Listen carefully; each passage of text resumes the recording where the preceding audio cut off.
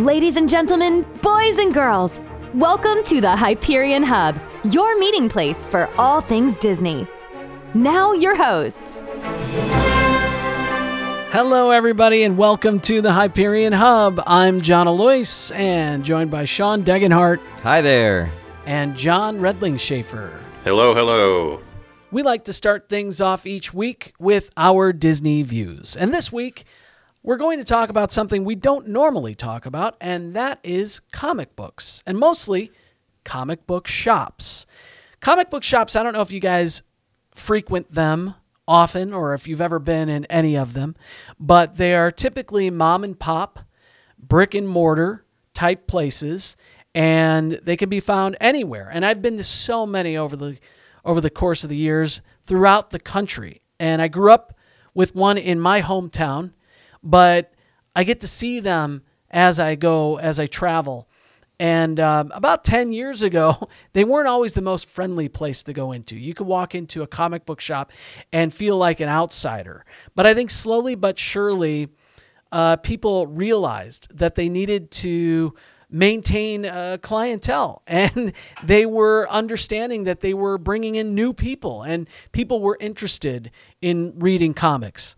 Now, I kind of think, unfortunately, right now, not many young people are reading comics, but every so often you'll see a family walk in. We've got a couple of local places, one right here in Washington called Zeke's Comics and Games, and then one in Peoria called Acme Comics. And I talk about comic books, and how does that relate to Disney? Well, Disney has many of classic comic books that include all your favorite characters, and now, of course, they own Marvel, and it's just one of those things that I think people would appreciate something about it after you walked in. If it's the art, if it's the games, it's the toys and the statues. A really cool place for nerdy people like me to go hang out. I went to Acme all the time as a kid. I don't think I fully appreciated what I was doing. You know, that was just, I had a friend in when I was young who loved comic books, and we would go, and I was always, I think I must have caught that period of time that you were discussing, John. I always felt intimidated because I didn't want to touch anything. It's like being with my parents in an antique store. If I knock something off or if I rip it, that's an original. That's and I'm just going to stand over here in the corner. But I should go back and learn to appreciate that a little bit more, and especially if they've learned a little marketing and customer relations skills at most of those. That's good.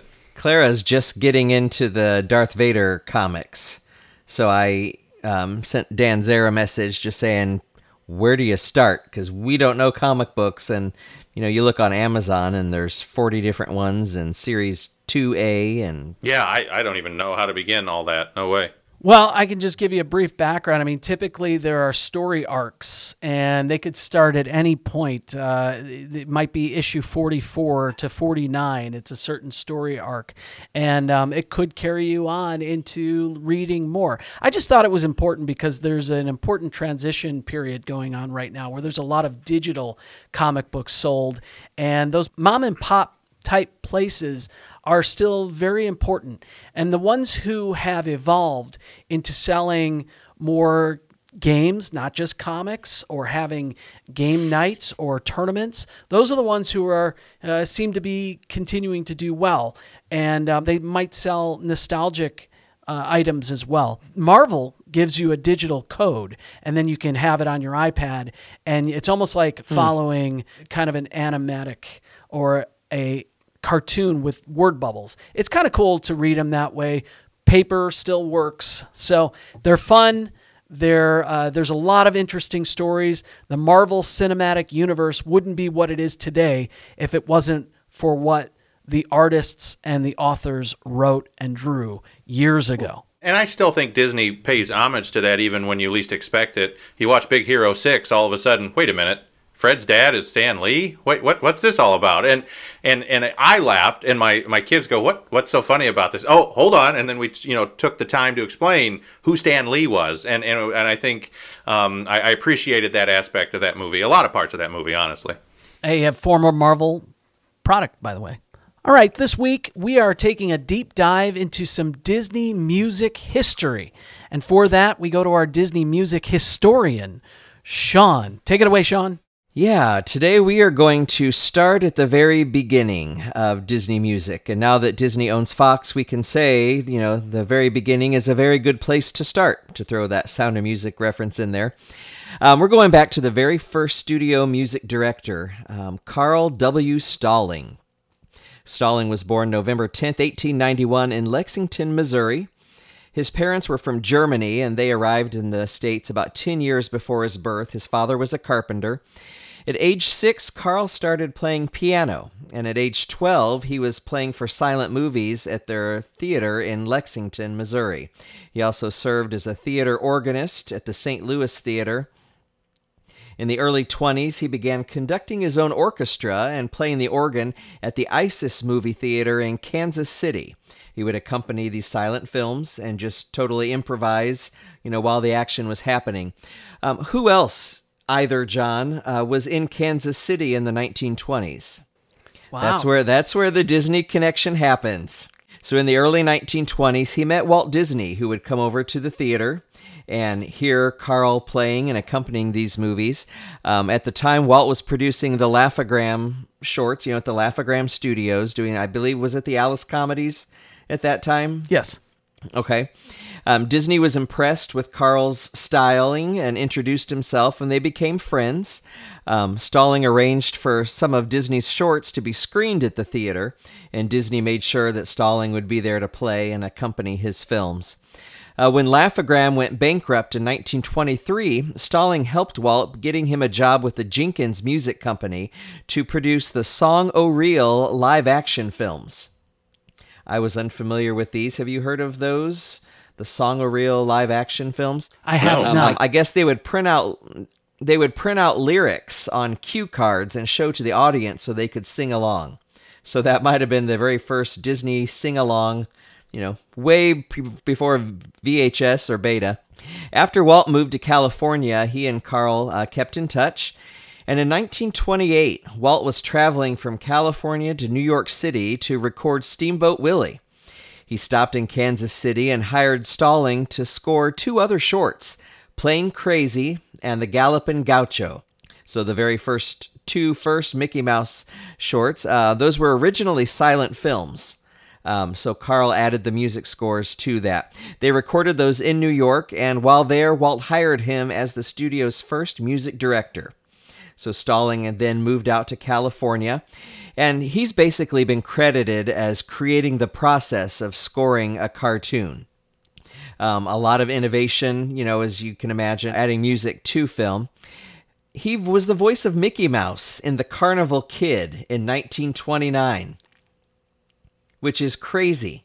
Yeah. Wow. So was he credited as the voice of Mickey? I'm not sure if he was credited or not. I know Walt was doing him pretty much consistently at that time, but for whatever reason, I couldn't find that out. He was actually the voice of Mickey in The Carnival Kid. I do know that there were moments where Walt wasn't available, and they would just pick somebody who could get the voice relatively close. Yeah. So Stalling, while he was there at the studio, encouraged Walt to create a new series of animated shorts that would match to the music. And of course, that led to the development of the Silly Symphonies. On September 20th, 1928, Walt wrote to Roy, his brother Roy, and Ub with the idea of a musical novelty cartoon series. Of course, the first Silly Symphony was Skeleton Dance, totally backwards from how it's done today, but Stalling would write the music and give the music to the animators to animate the cartoon to the music instead of vice versa. He pioneered the use of bar sheets, which was kind of like a storyboard that would include the musical sketch of what was going on at the time. So you could see, when the brass had a hit here, this action was supposed to be taking place, on film. He was very much known for his usage of classical music and popular tunes of the day. Anytime something was mentioned that made him think of a popular song, he would use that. And, audiences at the time would know that and get that reference. He helped Walt streamline the synchronization of music with action. That was called Mickey Mousing. when a music accent would, accompany somebody getting hit on the head or, whatever it might be. In 1924, Carl received a patent for something he called the tick system, which helped synchronize music. There was just little musical ticks that would go along to help synchronize the action, and that eventually led to the use of click tracks. And that was created and credited to Jimmy McDonald, of course, another Walt Disney Studio employee, sound effects guru, voiceover artist. After 2 years, both Ub and Carl left Walt Disney Studios. Rumor has it they got a better offer in New York, so they left the studio. Walt was very upset. It was kind of took the breath away and took the heart out of the studio when those two guys left. Something kind of amusing. Carl went in to tell Roy he was leaving while Walt was on the other coast. So he didn't want to have to face Walt and, what that would do to their relationship. So they told him while Walt was out of town. They still, eventually, they made up. They left New York a couple years later, but they still did freelance work for Disney. And he was a music director for iWorks until 1936, when iWorks developed his own animation studio out in New York. In 1936, Carl was hired by Leon Schlesinger for Warner Brothers, which led to the creation of Looney Tunes and Merry Melodies. And that's perhaps what Carl's most popular for. He was music director there for 22 years, doing over 600 animated films. They said he was averaging one score a week. And not only was he writing them, but he was also conducting them. There's a great CD out called the Carl Stalling Project that includes a lot of those original recording sessions where you hear the directors calling the takes and you hear them start and stop to fix something. It's a fantastic CD. He retired from Warner Brothers in 1958 and passed away in Hollywood in 1972.